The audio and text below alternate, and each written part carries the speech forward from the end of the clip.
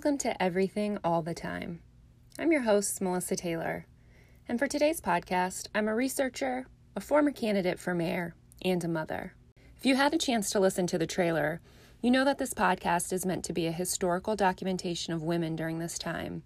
We're just dealing with so much stress on a daily basis, and I don't want our narrative to get lost in history. But before we get started, I'm going to let you in on a little secret. Throughout this podcast, I'm probably going to mess up a lot. I'm not an expert. I'm trying to learn and I'm trying to do better. So, will you try with me to keep learning? If anything I say ever marginalizes anyone, or if I overlook a glaring fact, please let me know. I want to learn and grow from my mistakes, and the only way I'll know about them is if you tell me. So, let's get started. Women are asked all the time, how do we do this? And honestly, it's survival. I want you to think to yourself and think of a time when someone said to you, I don't know how you do it. Maybe you had small kids or a job that had too many hours. Or maybe you suffered a terrible loss or you got life-altering news. And think about what you did. Did you just keep going? Because you had to. You just had to get through to the other side, even if you were crawling by your fingernails. And yes, some of you listening in those moments may have taken a look around and thought, well, it's not so bad because I have a house or an income or a partner or food. But I want to tell you that in those moments that you felt sad or frustrated, it's really okay. You don't have to bright side and look at what you do have. It's okay to be angry or hurt or frustrated. Those feelings are so valid and they need to be expressed because for too long, women have been told to smile more or have a positive attitude. And while those things can be helpful, your feelings are meant to be felt. So if it was too hard to get out of bed today, I feel you. I feel you in my bones. If you got out of bed, made coffee, got the kids started, and sat around and cried, I understand. Maybe you didn't take a shower or change out of your pajamas. You know what? That's okay too, because you have to do what feels right for you. And if being true to yourself means not looking at the bright side, you don't have to. Because right now, everything we do and everything we used to do, like getting the kids ready, running errands, cooking dinner, keeping a clean house, all of it is so much harder than it used to be.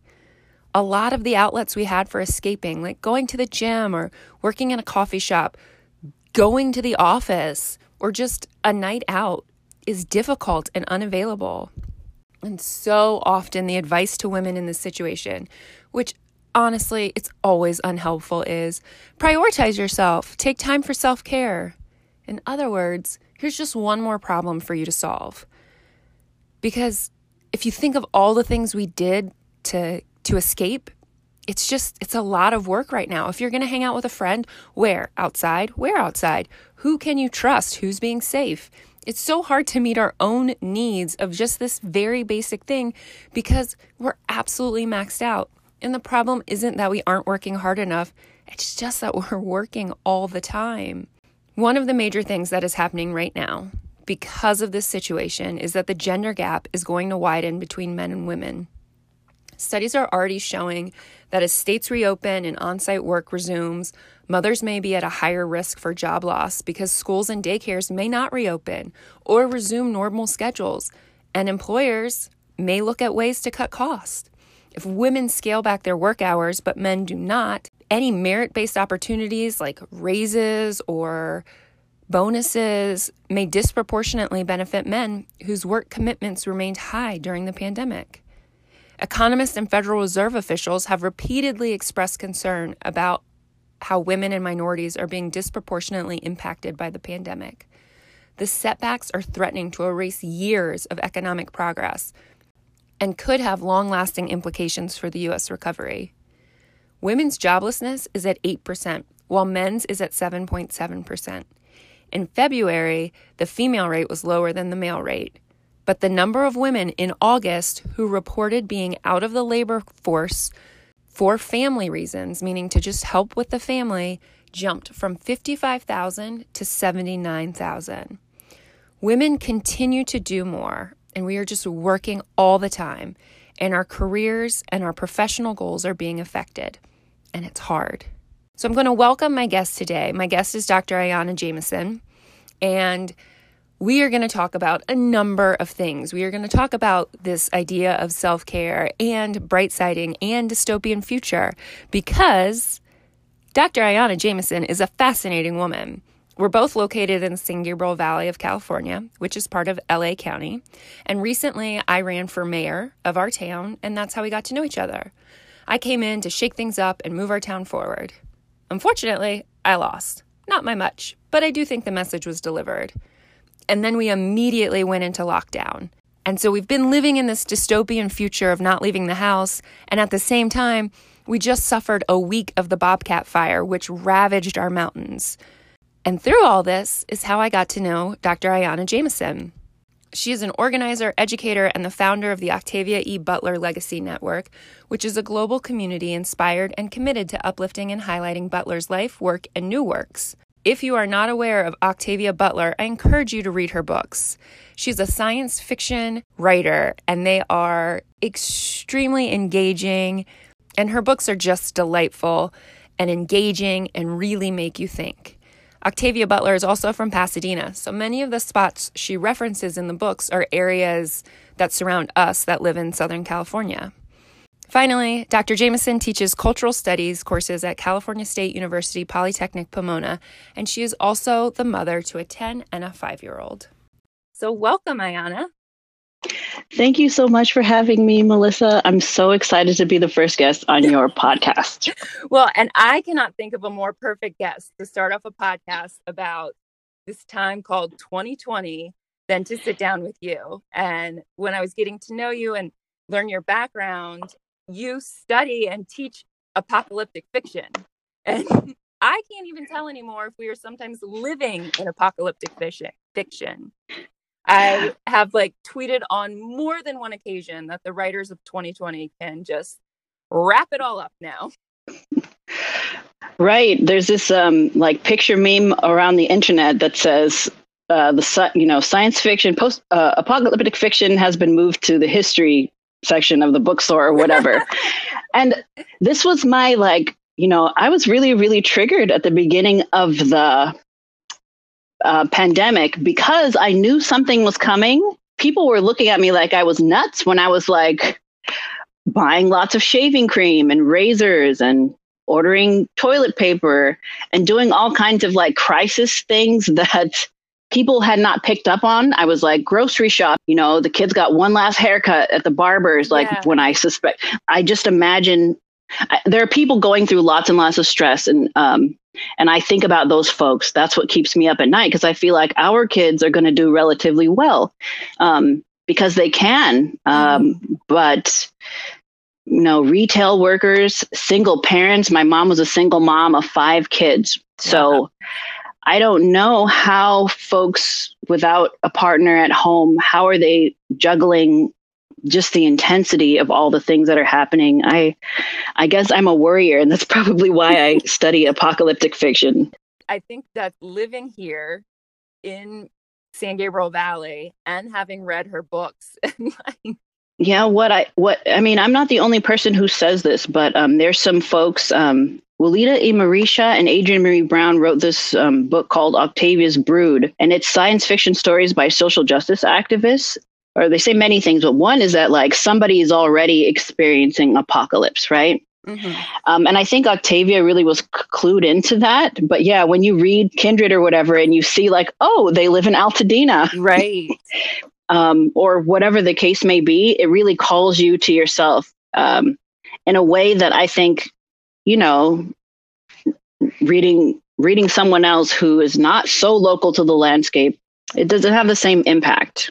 For sure, because you're actually placed in the area. How did you become interested in apocalyptic fiction? I guess I feel like I've said this story so many times, but I have a PhD in depth psychology, which is just broadly like the psychology of the unconscious. Like we think that people's behavior can be motivated by things they're not aware of. And so I was assigned all these old dead white men as sources in my graduate work, and my respite was reading science fiction.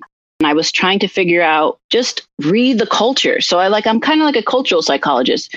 We think, or I believe, like the sickness is not in the individual, but the symptoms come out of the individual, right? Yeah. Meaning it's not like the individual person who's sick, it's the culture who's sick, and the individual is expressing the symptoms through their actions. And that's what I was seeing in my work and in Octavia's work.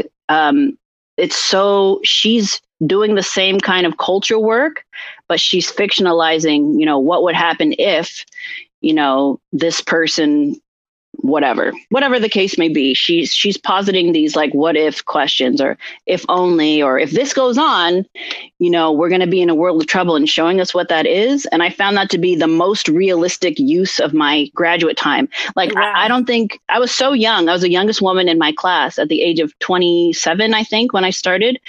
And the people were talking about, midlife crisis, and I'm going back to get a PhD. I'm like, oh no. Some people already in crisis. We don't need to get to midlife and buy a sports car in order to know that the way that the culture is needs revision. So the only book I've read is Kindred. So I started researching other Octavia Butler books and also things from your organization. And one of the quotes that I found everywhere is that humans must adapt to an ever-changing world. And I found that to just be so poignant of this time, because it just feels like we're pivoting every day. It's like whiplash some days. There's actually Adrienne Maree Brown has this book called Emergent Strategies, in which she's like read all of Octavia's work and said, okay, the method that Octavia is using is emergent strategies, like figure that stuff out on the ground while it's happening. And Melissa, you really just expressed it so clearly without even having the term. And I feel that maybe that's one of your strengths, because I know you through a mutual friend, but also because I voted for you for mayor, because we do not need the person that is elected. We don't need those kinds of attitudes. We need people who can pivot, right? Yeah. And I think you have your finger on the pulse of that soul of what's needed, as opposed to the status quo. Oh, well, thank you. You had mentioned earlier about how our single mother's handling this time, or anyone that's not in her situation. And I think back to when I moved to California, and it was such a hard time for me. I had a newborn, a 2.5-year-old, and people would just constantly say to me, like, how are you doing this? And I don't really think I was doing anything. I was barely surviving, but my response was, you just do. Like, you just have to get through it. You have to keep moving forward. And that was what it was like when I was running for mayor. People would constantly ask how I was doing it with my kids at home and work and everything. And it was I just knew that it was the right thing to do. So I had to do it. And that's kind of how this pandemic is, right? Like, we just need to get through it. We need to adapt and we need to fix. And it's really hard. And when it's all over, we're going to look back and think, wow, how did we do any of that? Another quote from Octavia, or about Octavia, that I found really inspired me about this time. And it is that the lessons in Butler's life and writing help us formulate survival strategies for the inevitable collapse of human civilization. And I mean, doesn't it just feel like that's where we are? Like, society's collapsing? I know. And we're laughing, but it's like the laughing crying. Right. Because it's very sad, though, because we know that there are people who have far less than we do. So like the folks who are dying at a disproportionate amount and higher frequency from COVID-19 are Chicano, Latino people, African Americans in places where there are more Black folks. So those are folks who don't have a choice but to go and work outside or out of the home. It's disheartening because it has collapsed for people before now, but there maybe are not always people reporting on it. Does that make sense? So when the pandemic first started, the overwhelming work of it all just fell to mothers. We had to become full-time caregivers, teachers, provide emotional support for our kids, become their friends, find ways to connect them with their friends, while also maintaining our own identity, like our own sanity, our own jobs, our own part in the household. And you were the one that gave me the idea to treat this as a historical narrative to document our experiences. Why is speaking up for mothers right now important to you? I feel like very often mothers don't get credit. I know I'm not the only person who eats the pancakes or whatever on Mother's Day, cleans up, right?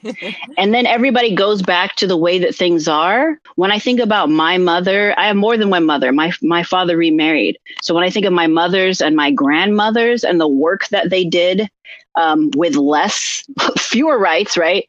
Less Sure. access to things, less mobility, less of their own money, and the things that they were still able to accomplish. It makes me feel sad that things have not significantly progressed. Like, what will it be like for your daughters, right? Will this potentially be the same issue? And I feel like in another year or 2 years, we're going to get the grand male narrative. We need our everyday existence. That's not digital. We need analog. We need to send each other cards. We need to save ticket stubs and receipts and other everyday artifacts, or we won't be counted. Our experiences are not going to matter in the grand narrative. They're going to be talking about the presidential debate, or they're going to be talking about, or what all the doctors were doing, which were not really represented in the same way, right? The narrative is not going to include us, and it often does not. So I think it's really important. This is like really essential work that you're doing, and I'm so happy to be a part of it. The idea for this podcast came because I just have so many friends and we're going through the same thing right now. We're all in the same boat. And there really isn't a set place telling the story of what it's like to be a mother right now. Like, most of us are just walking around with our jaw clenched for no other reason than we just have to get through the day. So there's a new study that's about to be published in an academic journal, the journal Gender, Work, and Organization, and it shows that in heterosexual couples where both the mother and father remained employed during this pandemic and have children under 13, mothers had reduced their work hours 4 to 5 times more than fathers, and this exacerbated the gender gap in work hours by 20 to 50%. So mothers have scaled back the hours they spend on work, where fathers' work hours remain largely stable. And have you had to give up any of your own work hours or adapt your work schedule? Well, I'm in a unique situation where I'm a contingent employee, right? So I teach as an adjunct in addition to doing all of my research and Octavia E. Butler Legacy Network stuff. But it's interesting to me because my husband is a public school teacher and he teaches choir. He used to teach jazz band also, but that has dropped away and been assigned to another teacher. But really, I've always worked from home as a parent. Because daycare was unaffordable. I used to work for a school in New York. And for me now, there are things that I just don't do because I just don't have the bandwidth anymore. I go to bed much earlier than I normally would. Supposedly I have more time because I'm no longer commuting, but I have more work and more dishes and more laundry. And I'm walking the dog and doing other things that my husband would have done. I mean, it's pretty hairy around here. I don't work full time. So I can imagine someone working full time, needing to punch in a clock instead of, let's say I need a grade and I can stay up till 2 a.m. or whatever. But there's a lot of things that I have stopped doing because I don't have time. I've just said no because I can't make it work out with the school schedule because I have to be available all the time to be the snack bringer and the tech support, print shop. Yes, clenched jaw and chronic pain and insomnia and just all kinds of stuff. I don't even know how to express how I guess the unequal distribution of labor has been compounded. Yes. It's almost to me, because I'm in a very similar situation. I've worked from home. I work part-time. My husband's a surgeon, so he has been an essential employee and has to go into work. So nothing has really changed. It's only been exacerbated of how much more to do. And so it's we live in a society of bright-siders where You should feel okay because, as we've mentioned, our children are going to be okay. We should be fine. We have so much more than others. But at the same time, I very much believe in giving yourself permission to also just be like, this sucks. Right. I know that I have it well. I know my kids are fine, but I also hate it here. I am with you on that. It does suck. Like, I don't know any other way to say it. I know. It's really disheartening, and really, really isolating. I find myself doing that doom scrolling. Yes. Not because I really want to read all of the garbage, but just because I want to talk to another adult who's not exhausted. I want to feel like I have friends. Even if they're pocket friends. Exactly. Like my pocket friends are the ones that sustain me. I know. Even more so than like relatives. I was thinking when you said you moved here when you had a newborn. So my niece was born in January and her mom is an engineer. And I don't know what company she works for, but my brother works from 9 to 5. He's an engineer. But my sister-in-law says that she works all day and takes care of the baby. She works until she goes to sleep. She works until she goes to sleep. I'm sure you've seen it too, where people say self-care. And I feel like self-care has become watered down. Like your sister-in-law, she can't take the time to self-care. What is she going to do? Right. Where's she going to go? Like taking a bath is not, it can be self-care, I guess. Right. I just bought like another 8 or 9 bath bombs, even though my kids more often use them, but I feel better buying them. But I realize, though, I come from a very poor background. So for me, self-care is like, paying bills on time, drinking water and taking care of my, washing my face, or, it could be like regular maintenance things and not putting yourself last. I feel like self-care has become like this toxic positivity, as opposed to self-care is supposed to be sustain your life in the way in which you have the right relationship with yourself and with the planet, right? Not your Calgon take me away. I don't know how old you are, but remember the Calgon commercials? I very much remember that. Calgon, take me away. And I think the term you just said, toxic positivity, does not get talked about enough. It just doesn't. The day is October 1st. And in the month of September, which is National Suicide Awareness Month, I know of 7 people who committed suicide in September.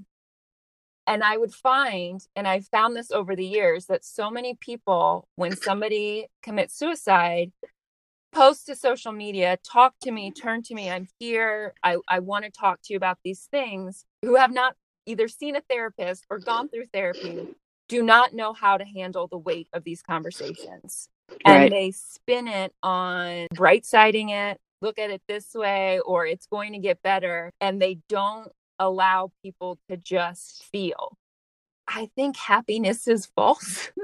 We have it sometimes, but it's this unachievable goal. I feel like it shouldn't be the goal. I think social media has made more, and I know. I feel that I end up knowing people's business, I guess, and seeing the way that they portray themselves on social media. And it's not the same thing, but people have grown up thinking that social media is reality. The toxic positivity and that bright siding, it really is harmful, especially now when people see other folks taking big vacations and doing different things.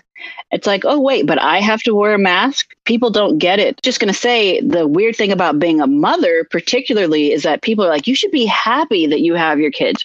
It's so joyful. Oh, enjoy every minute. It's like, no, lots of it is going to not be that fun. People are saying like, oh, I had no idea that, they're saying Black Lives Matter now, but they're like, oh, I had no idea. It's like, no, Black folks and women and people of color, like marginalized folks have been telling you that things were crappy this whole time, but you have to see it to understand it. And you had said something earlier about people have been living in pandemic mentality. Oh, people who don't have enough people who are on the margins already. Native Americans are also dying at a disproportionate rate. And then my boss is Native American. She's Hopi, I believe. She can't even go to the reservation for traditional healing or any, visiting family and things like that, because they've had to literally shut down their borders to keep folks from going in. Like, they're already on the margins. People have already experienced apocalypse. My point with that is, like, it's what I've been hearing Black women say for a long time, which is, we've been telling you this. None of this is new. And the stories have been around for so long, and we've known about them for so long and chosen to ignore them for so long. And we are at a point now that we cannot ignore them anymore. I think it's almost like the tipping point. I do think one thing I really appreciate about you is that just from outside observation, when something expands your awareness, you let it sink in, even if it's deeply painful. And it is painful to think. I think we have now like this survivor's guilt, right? I mean, I have it, like survivor's guilt, like, wow, what can I do for someone who doesn't have something? Because it can't just be about me and my family. It's paralyzing. It's so hard to know what you can even do to even start to address all the things that are happening. And there are things that I need to learn and expand my view on. It's really overwhelming. For you, being with your kids so much right now, what's one of the hardest things for you to just care about? I am having a very difficult time dealing with bickering. And also, like, my kids are 5 years apart. So they each essentially got to be only children, and they both like the bickering. And I mean, most of the time they like each other, but the older one is tired of the little one being his only playmate or not being able to play games as well and all of this. So, I have a brother and sister, but I grew up an only child.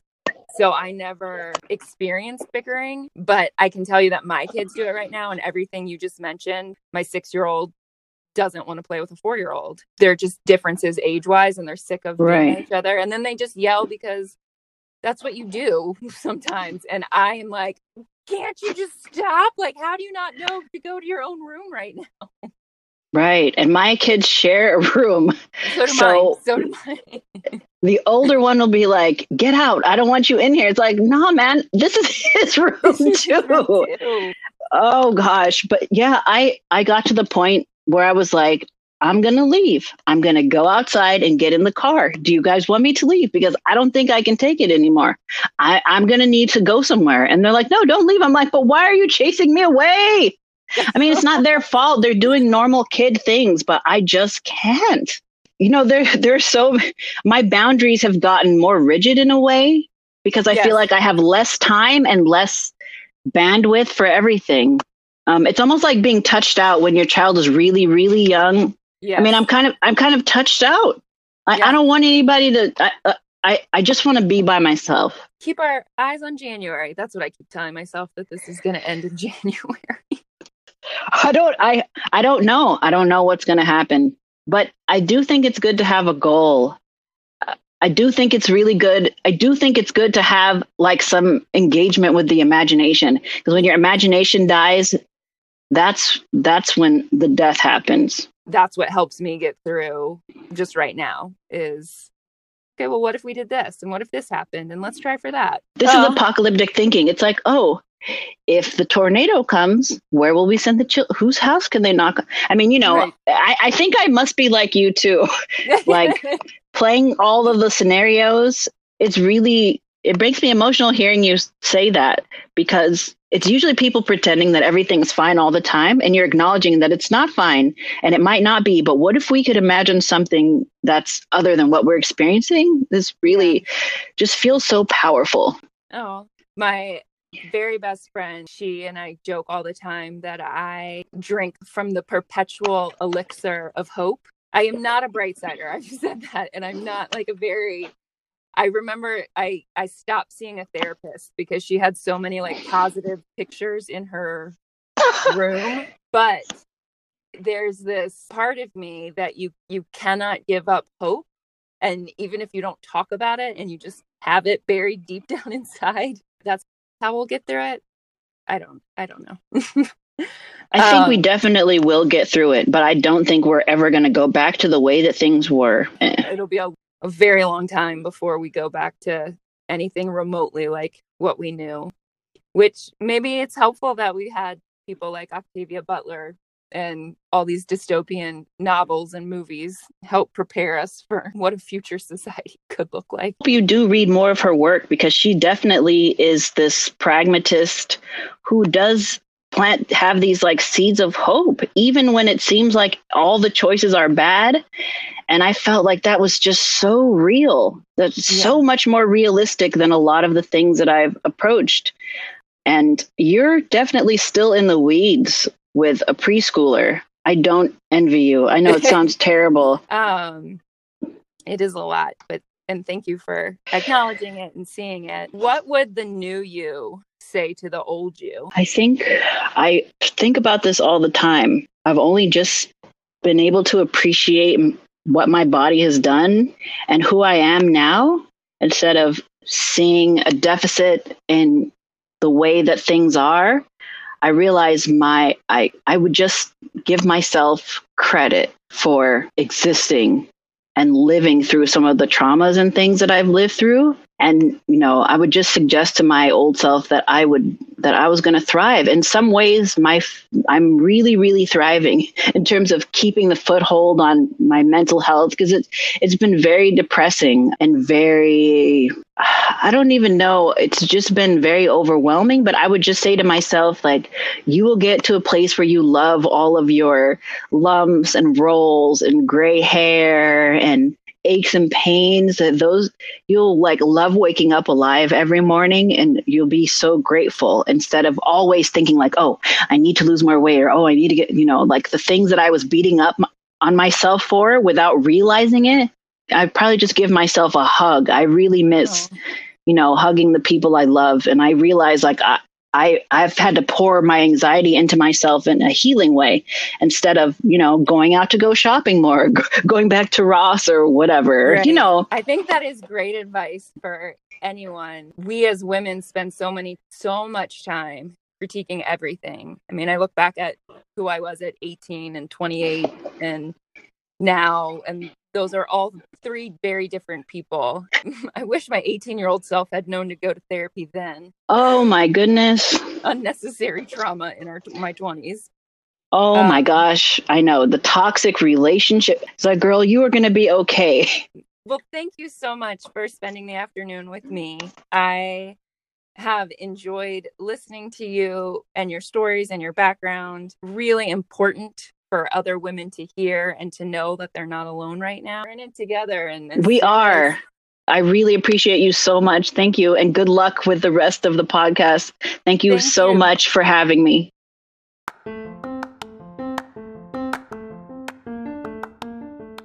Thank you again for joining us. If you enjoyed this podcast, please rate us 5 stars on Spotify or Apple Podcasts or wherever you listen to podcasts. Before next week's episode, I'd love for us to think about some of the things we discussed today. Like, what is self-care during crisis? Sometimes self-care at times can seem like one more thing to do. And additionally, it adds to the idea that personal problems can, quote, fix themselves by being a little indulgent. But the truth is, they don't go away. The problems are still there. Years ago, for me, shopping was my idea of self-care. And sure, in the moment, I felt better. But then the bill came in. And self-care means different things to different people. A lot of what we see labeled as self-care is not accessible to everyone. And self-care doesn't always have to mean treating yourself. It could mean setting boundaries to contain work, or boundaries to contain the news, or to contain demand. Self-care can just be establishing limits. What are some boundaries you have established? Maybe think about the difference between self-care and small acts of luxury. Until next week, I see you spinning those plates.